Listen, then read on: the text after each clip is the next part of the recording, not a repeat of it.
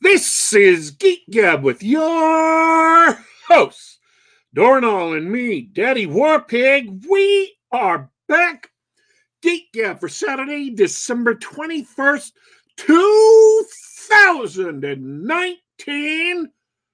Welcome back, everybody. It is the pre-Christmas episode of Geek Gab, and we have all kinds of fun stuff to talk about today. Yay, verily a plethora of topics to cover. But before we do, Dornall, how was your week? Hey, man. It was good. Thanks to you and everybody joining us live for tuning in. I am ready for the holidays. I've got family here visiting. I've got a Christmas tree. Everything's good, except for this massive storm and that's blanketing the Pacific Northwest with torrential downpours. But that's okay. It's a good time to stay inside and watch a feature film. And just water? It's not snow? No. We don't get that much. I remain unimpressed. Yeah. Water. Also, you got to save a lot of money this week, I hear. Did I? Yeah, you got inundated with spoilers to the extent that you didn't have to go see a movie. I practically read the whole movie ahead of time. Yeah. No, I've got news for you. Things changed. The aforementioned family visitors really wanted to see the movie, so I did it. I sacrificed that time and money. You actually went and saw the movie. I did. It was a sacrifice made for family, not for you guys. See, whereas I went and saw the movie, and it was a sacrifice made for the audience because I wasn't really all that interested. But we will talk about that later. Hey, I gotta clarify for the mixed GM in chat. Pacific Northwest, we always get rain, especially during the winter and the late autumn, but it's a light rain and it's constantly cloudy and we get a drizzle, but torrential downpours are rare. This is a proper storm for around here. So you get like UK weather. Yeah. Okay. Yeah. I'm just trying to compare on the edge of the continents. The climatological Yes! I went to college and we actually learned something. The climatological regions where the Pacific Northwest falls is about the same as the UK. Very similar. We're almost on the same latitude, and we're also on the west coast of the continent. Yeah, very similar climate. Before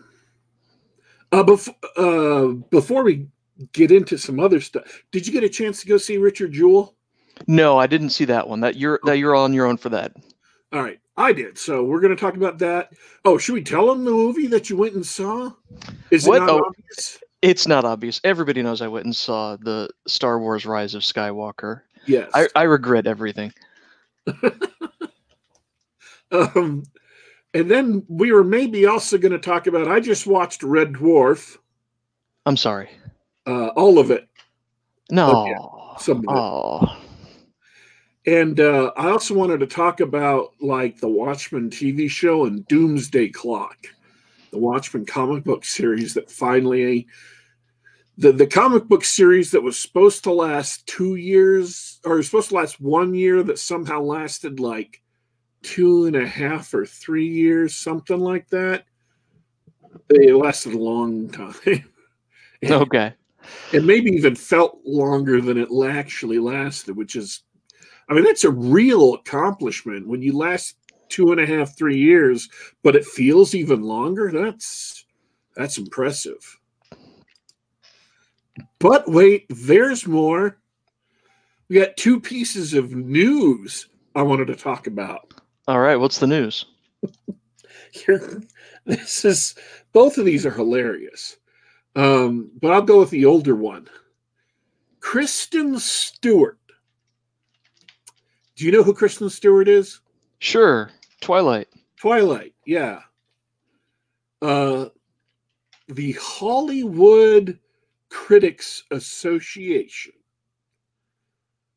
has declared her to be actress of the decade for the last 10 years. I'm speechless.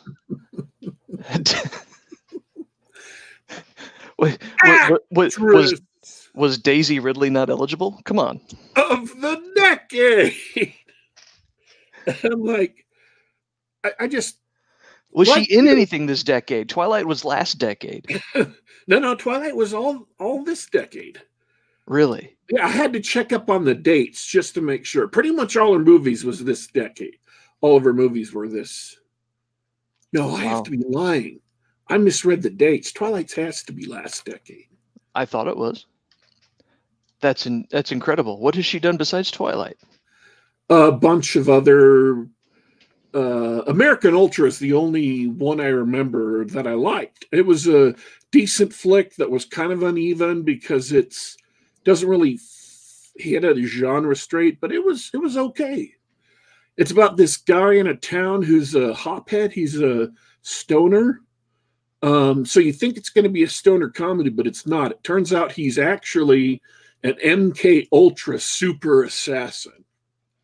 Like, he is really badass, and he accidentally gets activated, and it's actually a good movie. But it's not a good movie. She did a good job in it. I'm not going to lie. But it's not a really compelling performance from her. Wow. Well, I tell you what, I don't know how good her performances are because let's go over the list of films she's actually been in since 2011. Twilight Saga, so the third Twilight film that was broken into two parts. Only the third one, though. The other two were in the previous decade. Okay. We've got Snow White. She was Snow White in Snow White and the Huntsman. Yes. I think some people saw that. I saw that. Yeah, blah, blah, blah. There's a bunch of names that I've never seen before. American Ultra, you mentioned. Yep. Yeah, Lizzie. Sorry, I haven't heard of any of these films besides Twilight. So she must be doing these art house projects that nobody has seen. So you can't dispute her acting ability. Now, let me ask you a question. If you were to name actresses who had a bigger impact on the culture, who had better careers, better acting talent than Kristen Stewart, how hard would that be? You know what? In the last decade, yeah, I'm actually having trouble. I was discussing this with someone on Twitter. They came up with one, and I came up with another. The one I came up with was Scarlett Johansson. Sure. She was in all the Marvel movies, and then she was in a bunch of other things too. Yeah, I guess. I mean, that nobody's really flipping out over her screen presence or acting ability. Before you get yours, I would think maybe Emily Blunt. Yeah, Emily Blunt's had a good career. She's been in at least two movies that I love. Yeah. Live, Die, Repeat, or Edge of Tomorrow. Edge of Tomorrow. And then The Silent Place, The Quiet Place. Uh-huh. And she was also in the Sicario. Sicario was great. I haven't seen all the way. I haven't seen the beginning of that, but yeah. That's a good choice. That eluded my thinking, but yeah, she's had a great career, and she's particularly this decade. This decade. The other person pointed out that Jennifer Lawrence had a bigger impact on culture and a bigger career than Kristen Stewart, because she had all the Twilight years, or not Twilight, excuse me, all of the Mockingbird, Hunger Games. All the Hunger Games movies were this decade.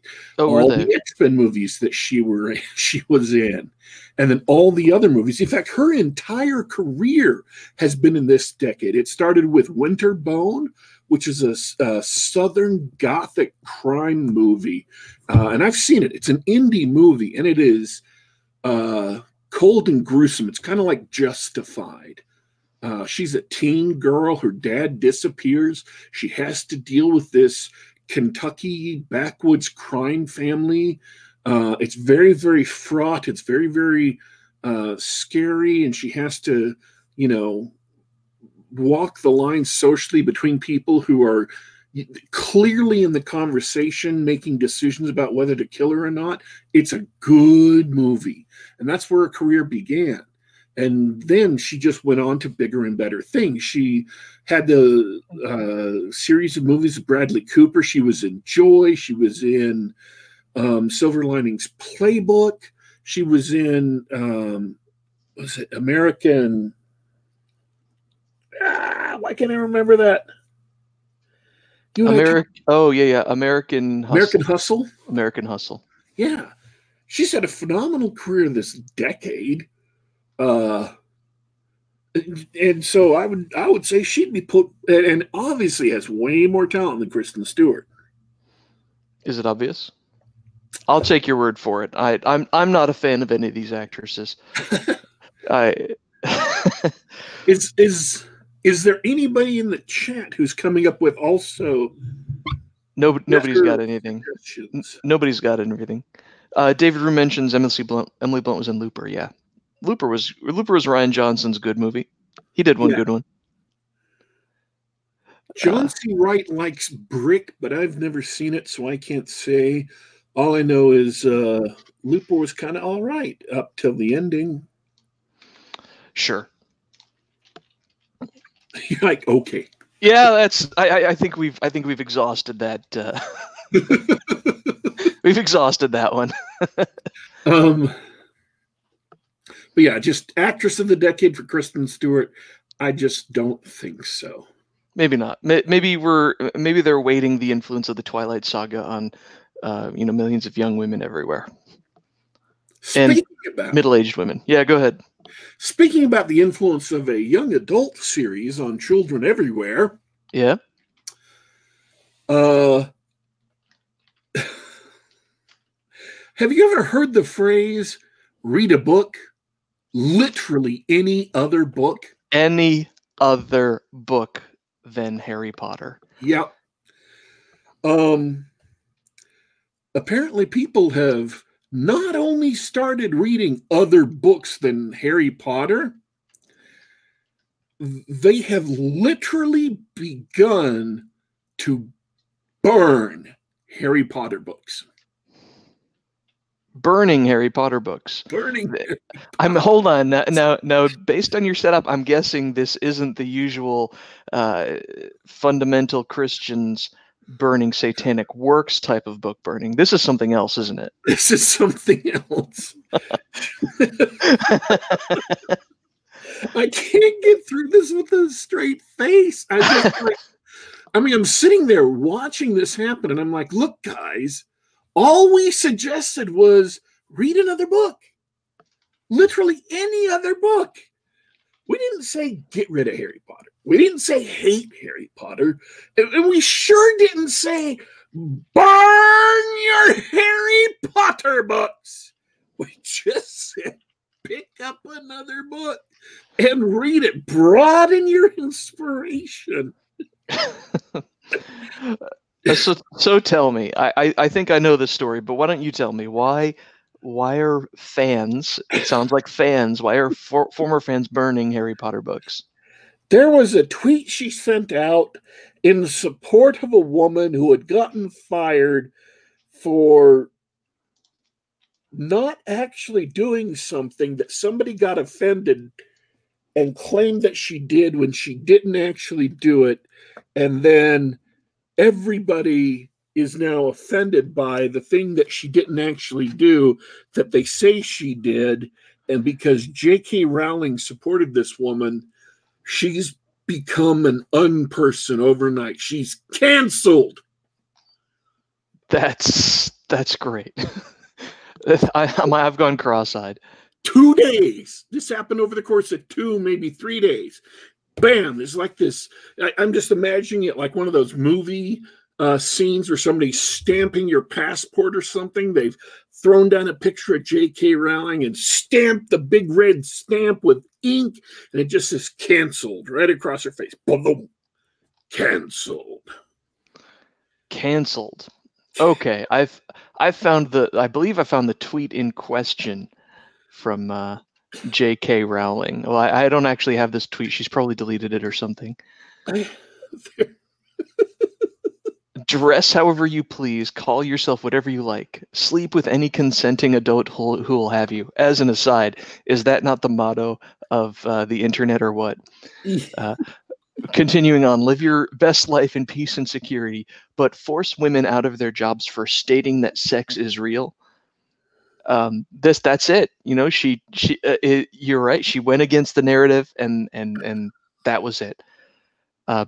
You got hordes of internet fans, and because Twitter's a cesspool, they're calling her a TERF. She's no longer with the hip woke crowd now. This is the hilarious thing, is now that she's been canceled, people have begun dredging up all these quote unquote problematic things about her book. Like, for instance, did you know that the Harry Potter books are an assault on HIV positive people? Are they? Are they used to bludgeon HIV positive people? They are intended as bigotry and as cruelty and such to HIV positive people. That's what they are. Dang it. I mean, if you're going to do that, wouldn't any book do? I mean, wouldn't you pick a heavier book? No, not physically. The characters and situations in the book. Oh, I was confused by your use of this strange language where you actually said that it caused harm to these people. And the only way I could interpret that as a rational human being was that they were being used to physically pummel those people. So there's a lot of crazy things being thrown around out there now, and they're burning Harry Potter books. Well, I mean, I guess it had to happen someday. Now, my only question is, they're burning the Harry Potter books, but are they actually going to read other books now? The jury's out. Let's wait and see. Yeah. So it's crazy out there in the world that Kristen Stewart is the best actress of the last 10 years. And J.K. Rowling is ultra conservative, right wing. She is now a trans exclusionary radical feminist. She's out. She's bad. She messed up. So. Well, I'd like to personally welcome her then to the fan base. She can come hang out and chat with us. with the rest of us unpeople who just want to enjoy popular culture. Speaking of which, you know somebody else who got canceled and went from the heights of being applauded and lauded and venerated across the country to the depths of being hated and spat upon by just about everyone? I mean, it sounds like you're describing Donald Trump, but I'm guessing you got someone else in mind. Richard Jewell. Richard Jewell. Now, I don't know this story. Tell me about this. So in 1996, during the Clinton administration, the Olympics were held in Atlanta, Georgia, the Summer Olympics. And one night in Centennial Park, Richard Jewell, he was a low-level security guard who was kind of a joke to everyone around him, because he always wanted to be in law enforcement, but he just had a long series of bad. He just wasn't. Well, I encourage you to watch the movie to find that out. Okay. He had some personality flaws, but he was a good guy. I mean, he really, really meant well, and he loved the law, and he always tried to do the right thing. He noticed a strange package. He called for the bomb squad. Everybody rolled their eyes and told him to forget about it. There weren't nothing, but he didn't. And the bomb squad guys came in, and they found a massive bomb. And immediately they started getting people back, and he ran to this media tower where all the cameras and lights were for the performance that's going on. I mean, this is in the middle of a park. They've got a stage set up. They've got this huge performance going on, and all these innocent people are literally like a foot away from where this bomb is, this gargantuan explosive device. 3 huge pipe bombs daisy-chained together. And so he goes running up this tower to evacuate the media, and he gets all the cops, tells them everything so they can get the crowd, starts moving them back. So he's risking his life. He finds the device. He does the right thing. And the bomb goes off, and over 100 people are injured, but only 2 people are killed. And if he hadn't done his job, there may have been 10, 20, 30, who knows how many people killed or injured. Because of what he did, he saved so many lives, and he was just a hero. He was a small, humble man of humble circumstances, did his job, and then a couple of days later, somebody leaked to the Atlanta Journal-Constitution that he was the chief or one of the chief suspects for the bombing. And then for the next, so this was like, he had like 4 days of people loving him. And, he was on the Today Show and CNN, and just across the country, everybody was telling him how awesome he is. Other cops were saying to him, like during the emergency, at least in the movie, they're saying, I will never ever question you about one of your little weird things again. But then the FBI came along, and he immediately became public enemy number 1. He became this weird guy with weird friends who hunts and owns a lot of guns, and had been let go under not mysterious, but strange circumstances. They pointed out his character flaws and things like that, and generally just made his life miserable. And it turns out at the end of it that this guy who they made suffer for months, he really, really, really was innocent. Wow. And like 6 years later, they actually caught the actual bomber. But the FBI guys engaged in questionable tactics. They engaged in... This guy was so loyal to the concept of law and order that he was willing to do just about anything they asked, and they used that to try and hang him. And because this was a capital crime in Georgia, they used it to try and get him the electric chair. even though they really knew it wasn't him after a very short time.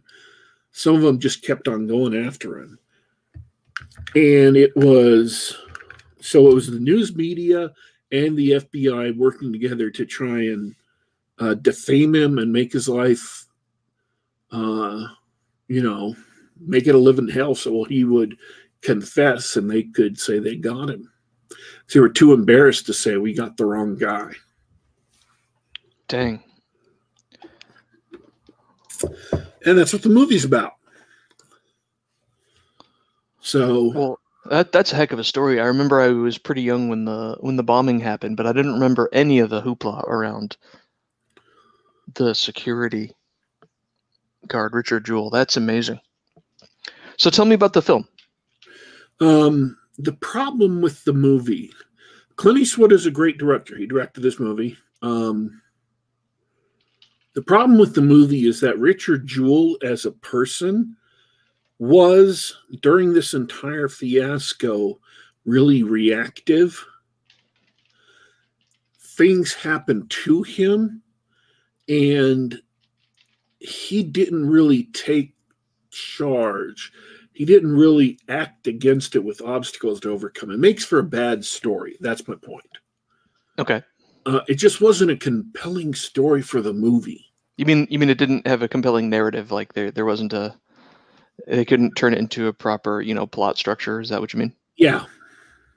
And so the movie just wasn't gripping. I mean, if you've seen a Clint Eastwood movie, whether it's fictional or true, he can craft a narrative that grips you, that keeps you moving through the story. I mean, Gran Torino is just one of the best movies I've ever seen. Yeah, that was great. And you can feel the tension building up as you go through the movie. Even if you don't know why, he's building the tension towards something. And when you get there, you're just like, whoa. But this movie didn't really have tension. And the guy playing Richard Jewell, the actor playing Richard Jewell, does a phenomenal job. I mean, he is really, really good at doing Richard Jewell. By the way, Richard Jewell died at the age of 44 from heart problems. Oh. And that was in I want to say 2003 or 2007. So just, a little while ago, not long. I mean, not long, a little while after, the bomb scare. But at least he got to see that his name was cleared. He was exonerated fully. But the movie just wasn't compelling. It just didn't drive a story that was interesting. And I'm glad I watched it once. I actually wanted to watch it, but it's not a movie I would watch again. Whereas Gran Torino, I absolutely would watch, over and over. It's not a bad movie. Again, all the technical stuff is aces, just above par. But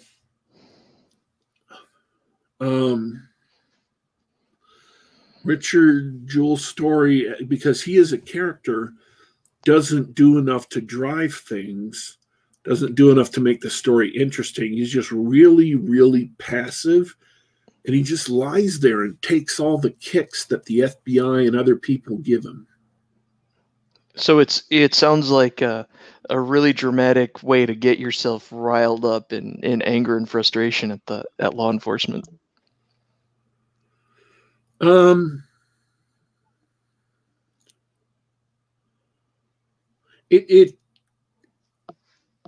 will say this. After the movie, the FBI agent who is in charge of the investigation was literally at the scene of the bombing.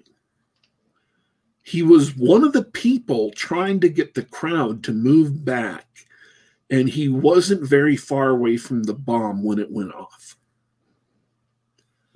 And I think the biggest mistake the FBI made, so I don't think that a person who is that close, who suffers that much from the bomb, can ever be a good investigator. I don't think that they have the dispassionate investigators, eyes and heart to analyze evidence and see it for what it was. I think he's always going to be emotionally involved, and that's always going to compromise his professionalism, whether or not he realizes it. And that doesn't mean he's a bad person. It just means you're asking him to do something that he shouldn't be doing, like asking a doctor to operate on a family member. You don't do that because he can't do that well. So the FBI's biggest error involved in this investigation was allowing that to happen. They should have shut down the local field office's investigation and brought in agents from an entirely different field office, maybe one in an entirely different state. People who were not personally connected to the bomb, people who could look at the evidence clearly, dispassionately, and see what was going on. See, the critical moment of the movie, the one moment when Richard Jewell does actually turn around and does actually begin fighting back, is when he says in an interrogation, "Do you have any evidence of anything? You've taken all my mom's Tupperware. You've taken, all of these things from my house. You've searched the house. You've done all this stuff. Do you have any evidence at all linking me to this bomb?" And they literally didn't. They have nothing. Mm-hmm. No evidence. Zero evidence. No circumstantial evidence. No trace evidence. No nothing. And they were still pursuing this investigation because the agents were convinced he was guilty. They sincerely believed he was guilty, this guy who was emotionally involved with the investigation. Even other people in the FBI knew he wasn't guilty, but they still weren't shutting it down because it'd been in the media so much that it was embarrassing to the FBI to admit they were wrong. So they made a fundamental error, the FBI did. And it isn't a bad lesson to draw that even good people with the best of intentions can do bad things, and innocent people, normal people can and will get crushed by law enforcement organizations, especially the federal government. They're just big and powerful, and so yeah, it serves to be wary. And the other lesson is, don't ever talk to the police unless you've got a lawyer present. Don't talk to the police. Life lessons from Geek Gab. But yeah, It's not a bad movie, but it's just not a great movie. It's just not it's not up to the standard of his other movies. All right, fair enough. Are you ready to talk about The Big Show? Star Wars, yeah, let's do that. Yeah. So you just saw it this morning. I am anxious to get your fresh, hot, steaming take on the latest Star Wars. My overall opinion of the new Star Wars movie is this. I think it's the best movie of the trilogy. It's better than The Force Awakens. It's better than The Last Jedi. And if the other two movies had been this good, the overall impression about the trilogy would have been it's not as good as the original series, but it's better than the prequels. You liked it better than the prequels? Yes. Wow. The opening scene, don't get me wrong, there's a lot of, the very opening scene of the movie sets the stakes clearly. It's got some really creepy things in it. It presents you with the bad guy and the bad guy's plan. And I think it's a well-conceived plan. It's a great villainous plan. You hear it and you're going, oh, that's a villain who's got his head screwed on tight. He's not a loser. He's got a plan that he can actually implement. You know, he's a good villain. He's not an idiot. I just liked it. It was dramatic. The way they shot it, all the things that went into it, it was a really good scene. And the movie started off on a good foot with me. It earned a little bit of credit there. All right. But I'm sensing a but. Well, I mean, there were bad stuff in the rest of the movie here and there. But there were really good things too. Like Rey isn't a Mary Sue in this movie. She's actually doing Jedi training. Sure. Like grueling, difficult Jedi training. And she's failing at it. And she has to do it again. And she's done it again many times before and has never been able to finish it. I mean, that's true. That's true. And I think, yes, she goes and you see her fail a little. You see her make mistakes, and you see her friends get upset and frustrated with her for trying to do everything herself and run off and try to be the superhero. And if they had scenes like that in the Force Awakens and taken away some of the silly superpower she has, oh, she speaks Wookiee, oh, she speaks droid, oh, she does this, oh, she can fly the Millennium Falcon, oh, she can repair the Millennium Falcon, oh, she can do all these things, the movie would have been a lot better and would have been a lot less hated. Because she wouldn't be, the best of the best in all of the galaxy. You could have had someone. Oh, yeah. And like one time in the show, she has this super stupendous force power that does an amazing thing that she can't control very well. And in fact, it gets out of control and causes a big problem. Yeah, they did that to set up one of her personal conflicts later, that she's got so much awesome force powers in her that she can't control them. And so if they had done that in the original movie, I'm just saying, take this back to the original movie. She doesn't have all the super skills, or she has some skills because she's kind of a jack of all trades, but other people are better. She has to work hard and doesn't succeed at everything. And she needs other people. She isn't super superb.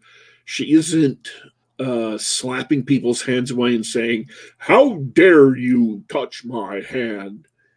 And she has a lot of power in the Force. She can do things easily but she can't control it well, so she doesn't have finesse. Her power easily goes awry and can cause bad side effects. If that had been Rey in the original movie, I think people would have liked it a lot more. That would have sold the movie a lot more.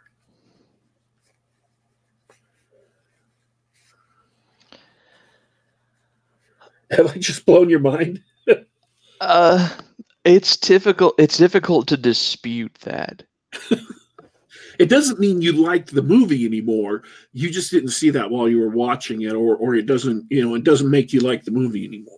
I think the thought that there's an underlying thought that is consistent with all of that stuff, which is when you started talking about her training scene and her attitudes and not being a Mary Sue any longer, I thought about all the different story beats in The Rise of Skywalker, and I realized that J.J. Abrams, who directed the film, either was given a list or wrote up a list.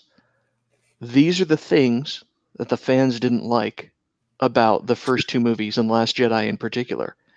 And with no elegance or skill or anything, he simply checked those boxes off.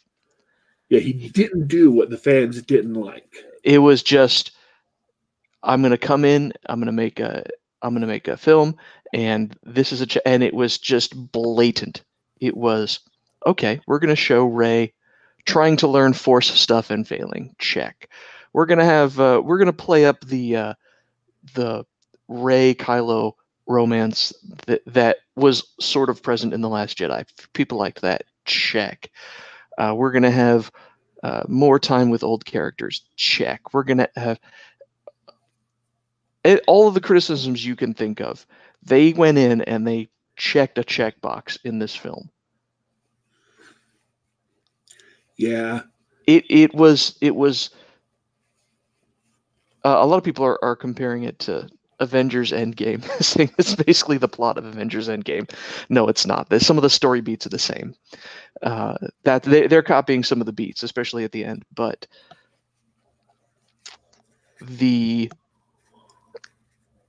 in the same way that the Marvel movies are all sort of cut and pasted and stitched together to please audience expectations, the Rise of Skywalker is the sort of ultimate Disney corporate version of Star Wars. They hired a guy who who just does this. They say, here's the script, fill in these boxes, color in these sections, and put it out, right? Just make us some money. And he did. It's all, by the book, everything that the fans claim to want, everything that the studio wants, that sort of thing. It's the most corporate product produced for Star Wars yet. I think he still hasn't learned his lessons entirely, obviously, because C-3PO has this line where he says, "I'm just looking at my friends for one last time," or whatever. Yeah. And they've got Lando Calrissian and Chewbacca in the movie and R2-D2. And all three of them should be right in front of C-3PO when he says something like that. Yeah. C-3PO is about to give up all his memories.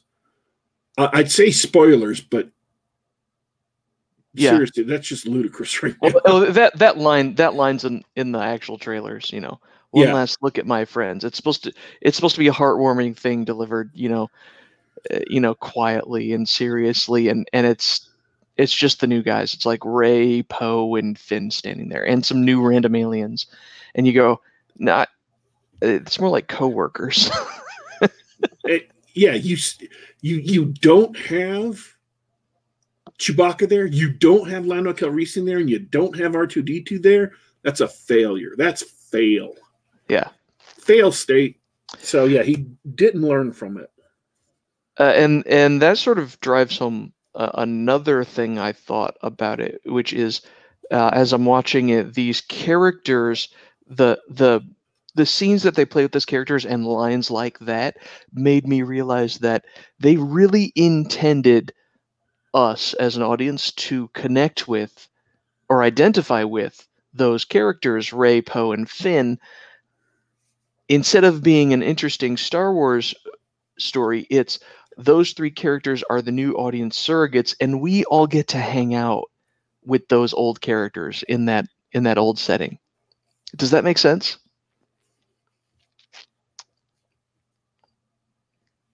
Maybe there's a way I could better put that. Like, sort of, but I'm not sure I'm exactly there.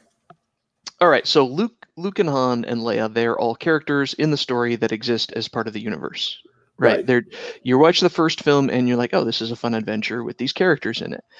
And then by the third movie of this trilogy, you've got one of the old characters, one of the side characters, treating these three new characters as if they were these old friends. Right. When you realize how long have they, known each other? Maybe a year. I don't. The passage of time is really fuzzy in all these movies, but no, they're not his friends. They're not. They're three people who are in a theme park ride and enjoying, their time in the Star Wars universe. It didn't seem real, or it didn't seem earned. It didn't seem real that these people are actually characters in the Star Wars universe, because to me, they just seemed like audience stand-ins. It felt like an amusement park ride. It didn't feel like watching a movie. Yeah. I didn't see that, but I can understand what you're saying. Okay. It felt to you like it was plastic and unreal. Certainly. I enjoyed the movie. It's not a great movie. I would say it's better than Solo. I think it's better than Rogue One.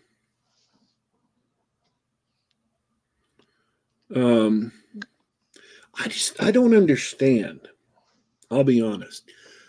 I don't understand why it's so hard for Lucasfilm to make a Star Wars movie. I mean,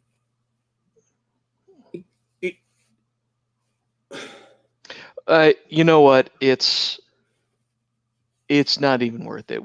Last week we talked to Nick Cole. How do you make a successful Star Wars thing? Do something else with it. Get out of the world, get out of the characters, get some of that look, get some of the same look and feel, but do something fun and interesting with it, right?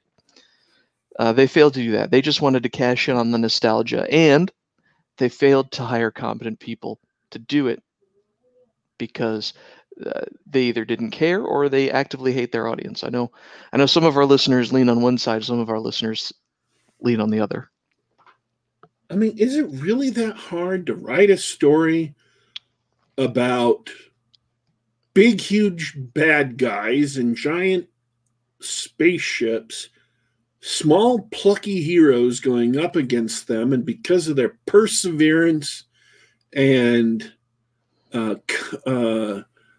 cunning or ingenuity, they eke out a win when it was almost impossible? Is that really so hard just to come up with that story? I mean, I don't think storytelling's really been a good aspect of the modern comic book. This movie's in the same wheelhouse as the Marvel Cinematic Universe, right? It's the storytelling's not really strong, and Star Wars in particular, since the prequels have not been very strong. They're not interesting movies. They're not interesting stories. They're showcases for aliens and cool effects and space battles and laser swords. I mean, it's kid stuff. I don't understand why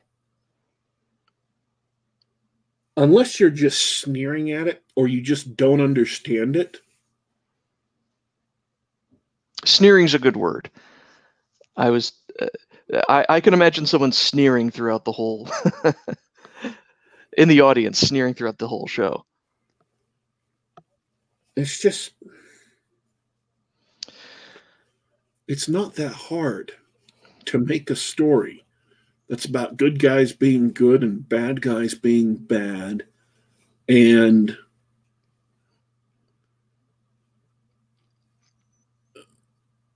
there's a fight between the two. It's really not. Well, they certainly attempted in this film.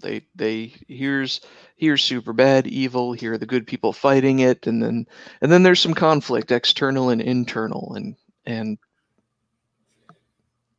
at the end, good fights evil. You know, they sort of did that. It just.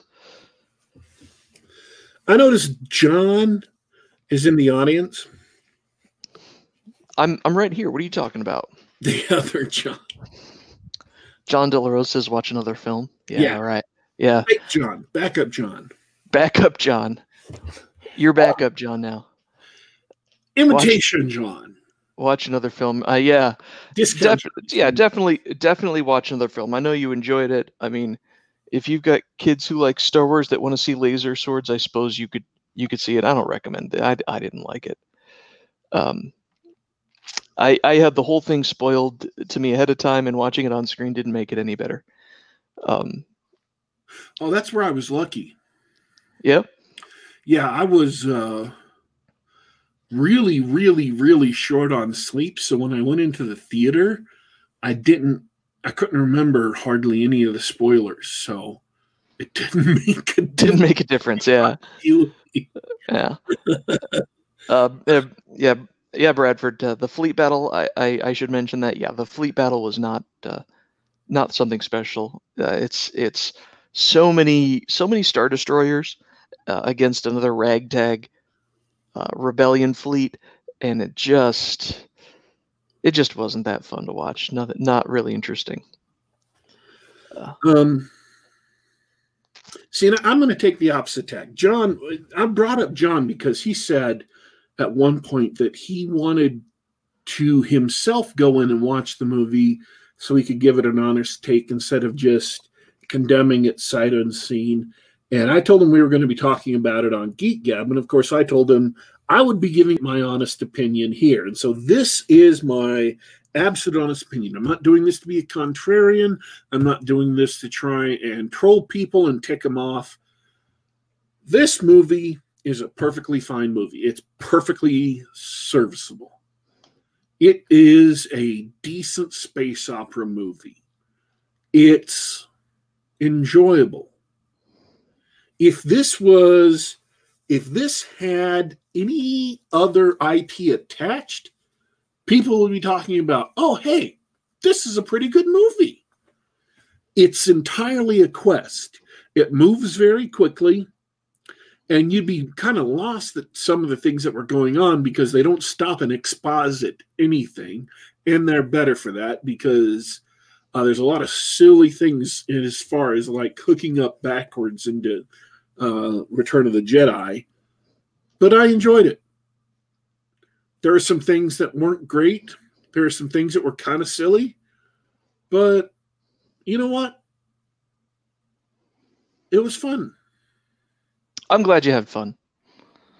It literally entertained me. It's one of those movies that while it was on screen, I was entertained. It didn't make me miserable, didn't make me angry. I didn't sit there cataloging a list of flaws to bring to the movie. I mean, I noticed some flaws, but I wasn't like making up a big, huge list of them like I do with some other things or rather, I should say, like some other things provoke me to do. There are just some things that are bad enough that they provoke me that I have to catalog their flaws because, god dang it, it makes me irritable or it irritates me. So it's a fine space opera movie. It's not. I mean, when you compare it to the space opera movies you watched as a kid, it's just heads and shoulders above it. Sure, the script was a little bit fuzzy in some places. There are some things happening that you don't really understand why it's happening, because it happens because of things that happened in earlier movies.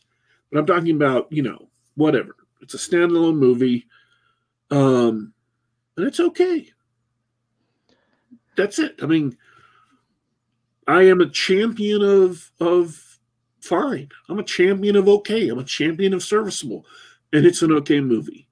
Expectations are higher for Star Wars, but in retrospect, if Disney could have delivered an okay trilogy, that would have been fine. Would have been groundbreaking, but you'd be like, well, could have been worse.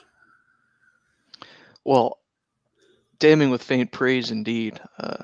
You're entitled to your opinion, as completely wrong as it is. You made a good point, though. The expectations were very low, and it exceeded those expectations. They really came in and they said, "We've listened to the fans. The Last Jedi was complete trash for a number of reasons.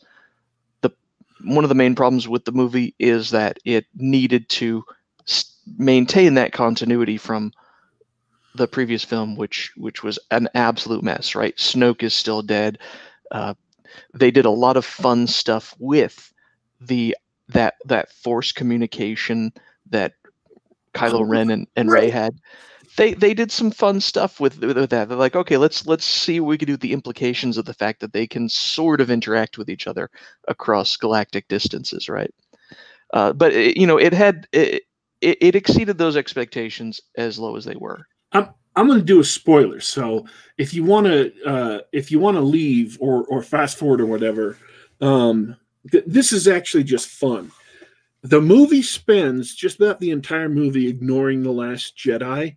The things that happen in The Last Jedi get a little bit of lip service here and there, but for the most part, just completely ignored.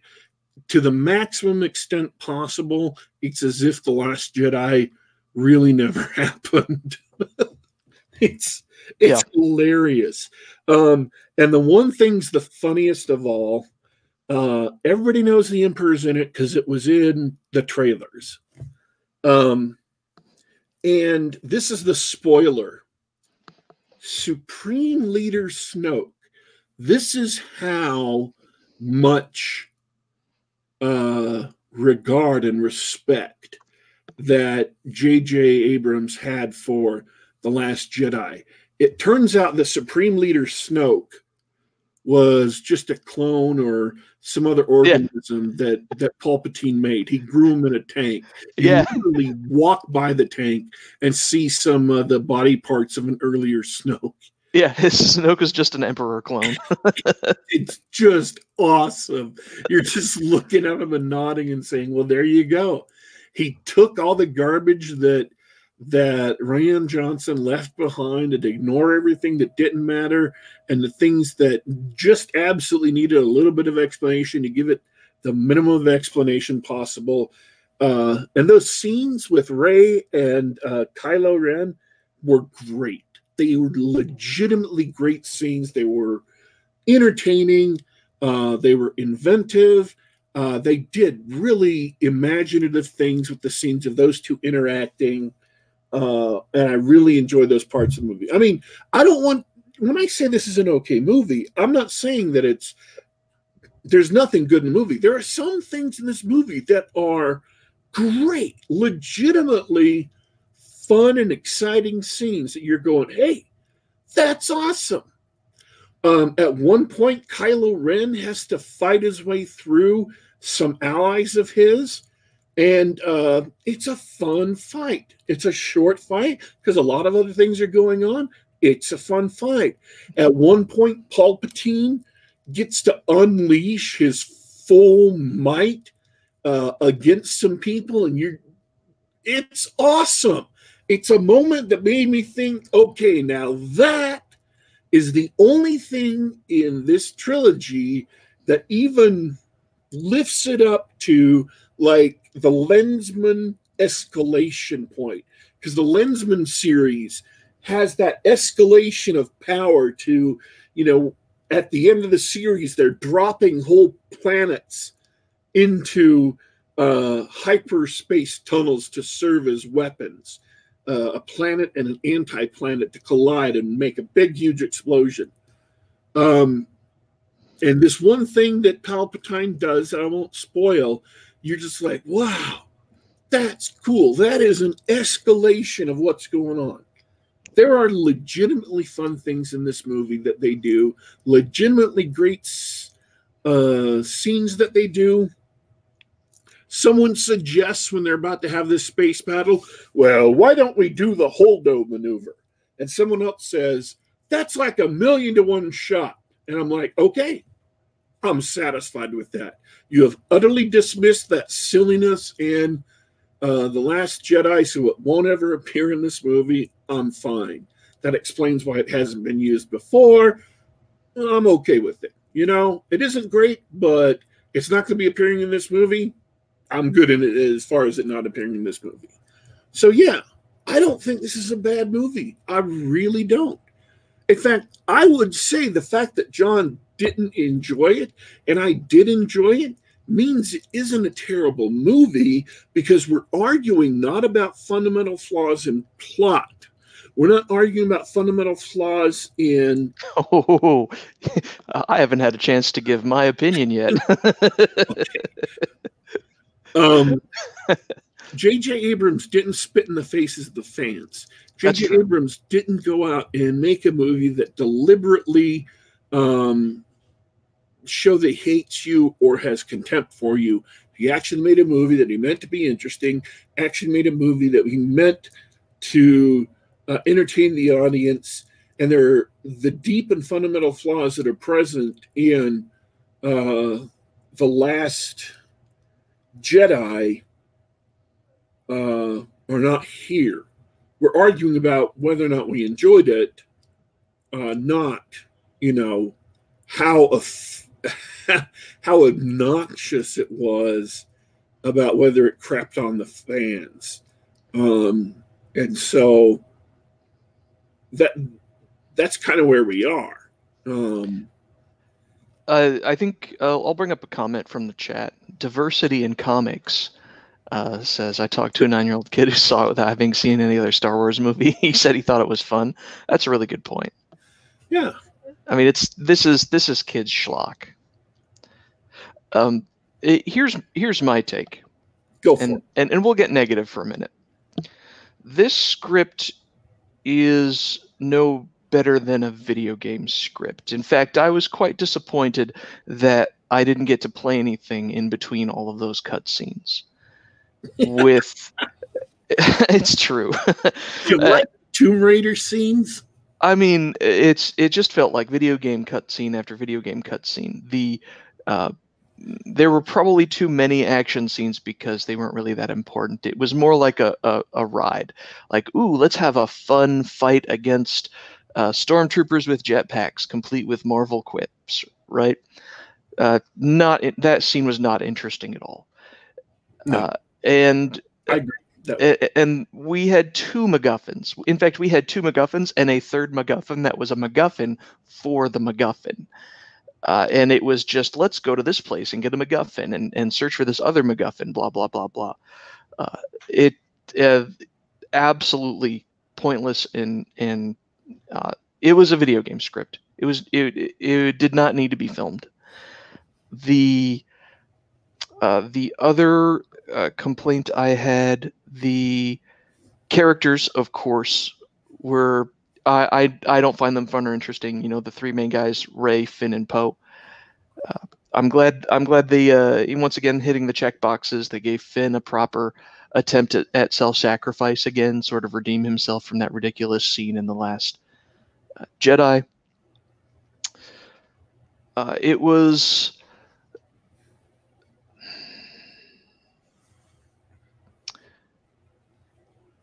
Go ahead and say it. It wasn't great, but it wasn't good. It wasn't good at all. I mean, what can I say?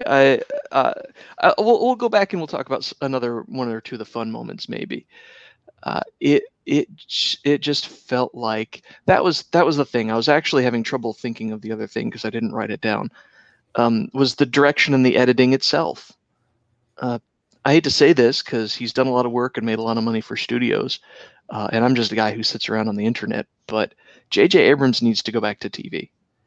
This was not a feature-length film quality film. The editing was choppy. He can't hold the camera still. I'll say this: the editing was put together so that the movie made sense. It was a coherent film. You know, all the story beats were hit. Weird things like this, like you mentioned, the scene with C-3PO. Drained of all emotional content because of the characters who were there and the way it was just quickly filmed and cut together, that sort of thing. No stakes in the fight. There were a few times when it looked like people were genuinely in danger, but it felt like a theme park ride. And Star Wars did too. The 1977 Star Wars did too. But, when Darth Vader was on screen, there was real danger, and ultimately Obi-Wan died, right? That sort of thing.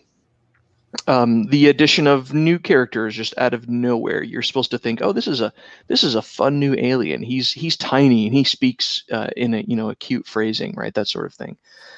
We added a new droid for plot reasons. He's just a plot device with he's an autistic droid for all the people on the spectrum in the audience so that they can feel included. What was the one thing he actually did? Well, it was an old droid that knew about the MacGuffin because it was found on a ship where they expected to find a MacGuffin. So they were able to use its memory to help find a MacGuffin. Yeah, if you were wondering why they introduced that quote unquote character at all, yeah, that's what I mean. It was just a silly script fit for a video game, and it was shot like a TV show, and not like the space adventure that it was. And despite a lot of cool things that there were a lot of moments that I did enjoy throughout the film, it wasn't good. If you got a 9-year-old who likes space adventures, take him. Whatever. This isn't going to harm the child with evil messages like Frozen. This isn't pure evil. It's just not good. If that makes sense. And that's how I feel anyway. I don't recommend it, but I think if you listen to what you said and you listen to what some of the commenters are saying in chat, you'll know whether you want to see this or not. And who am I kidding? You've seen it by now. All right.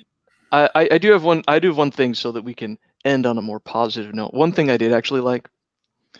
There's this really cute moment that I'm going to totally spoil, so deal with it. The whole crew is standing around talking about what they need to do next. C-3PO makes one of his stupid observations, right? The typical C-3PO oblivious statement, and the rest of the cast just sort of turns and stares at C-3PO. Like, did you really just say that? And he waits a beat and then turns around and looks behind him. Like, what's everybody looking at? Hilarious. Almost totally out of place, but it was fun. Anyway, that's how I feel.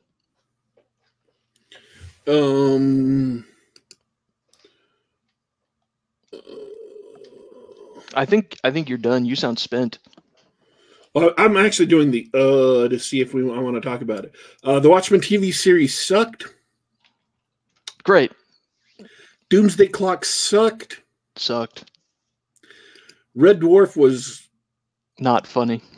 Great in the first season, good in the first season, bad in the second season, really good in the third, fourth, and fifth season. Has great special effects, but not as good after that. And then from Back to Earth on, it's still Red Dwarf, but there's no humor. And I'm including the 3 new seasons on Dave, which I just watched for the very first time.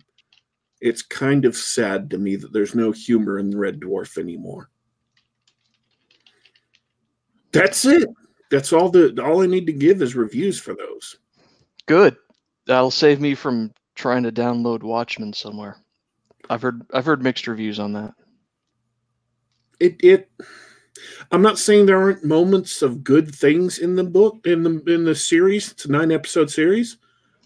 But overall it sucked, and it's not worth watching the entire series it's not worth watching the entire series just to get those good moments. Remember, you asked me if the Richard Jewell movie was just about making you hate federal law enforcement. Yeah. Well, the Watchmen TV series is just about making you hate white people. I mean, I already hate them, so yeah, I don't need to watch it. White people are evil now, and I hate all of them. I have watched Watchmen, so just want to let you know I'm about radical transparency. Great. I started watching, by the way, the Witcher series on Netflix, which came out just a couple days ago. Apparently, and I didn't know this at the time, apparently I started watching it an hour and a half after it came out. So I was there, bam, right on the crack of release. And so I'm going to finish watching that. Now you said we were skipping the rest of the year. Is that right? Because you were not here, or there's a very good chance I will not be around next week. So I think we're done for the year. Okay.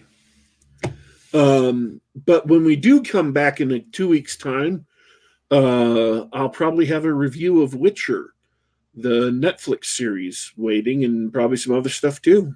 That sounds great. I got an interesting question from Jim. Oh yeah, what you got? He asked me, why did I waste my time watching like the Watchmen TV series and Star Wars and other stuff? He says, why do you waste all your time on that? And I said, because it's my job. And not just the podcast. You're also absorbing as much pop culture and genre fiction as you can for other stuff too. For other stuff too, yeah. And now people like come to me on Twitter and say, hey, have you seen this movie? What do you think about it? And I'm like, okay.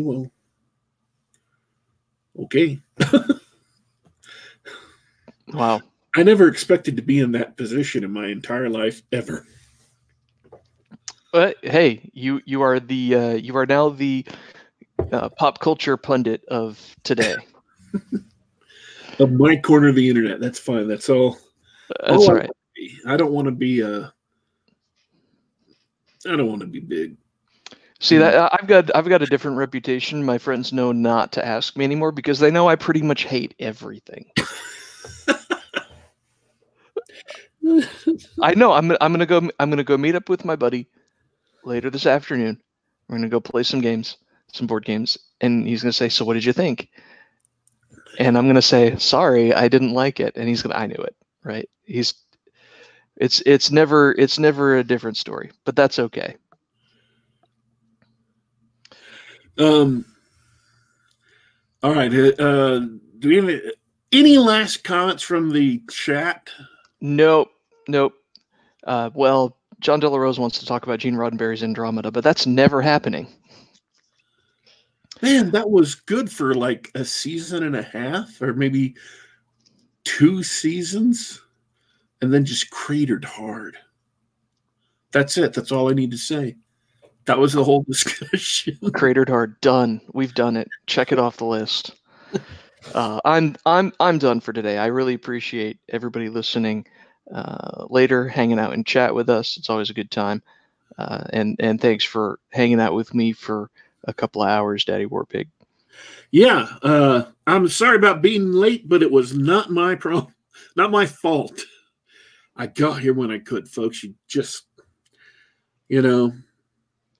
I was cursed. I watched Star Wars and the universe got really mad and smote me to the ground for it. All right. Thanks for everybody who is tuned. Thanks for everyone who tuned in live to listen to the show and participate in the chat. We are available just about every Saturday at this time. It is 2 p.m. Eastern or 11 a.m. Pacific. We are available on youtube.com/geekgab. That's youtube.com/geekgab.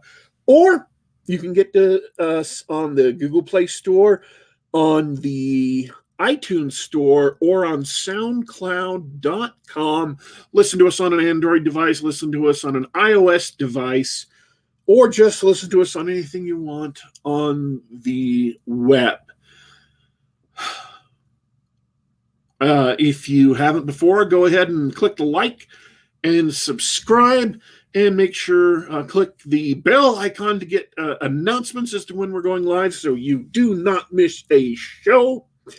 And if you have subscribed before, make sure you still subscribe, because for some reason YouTube steals what few subscriptions we have, steals them right from out of our hands.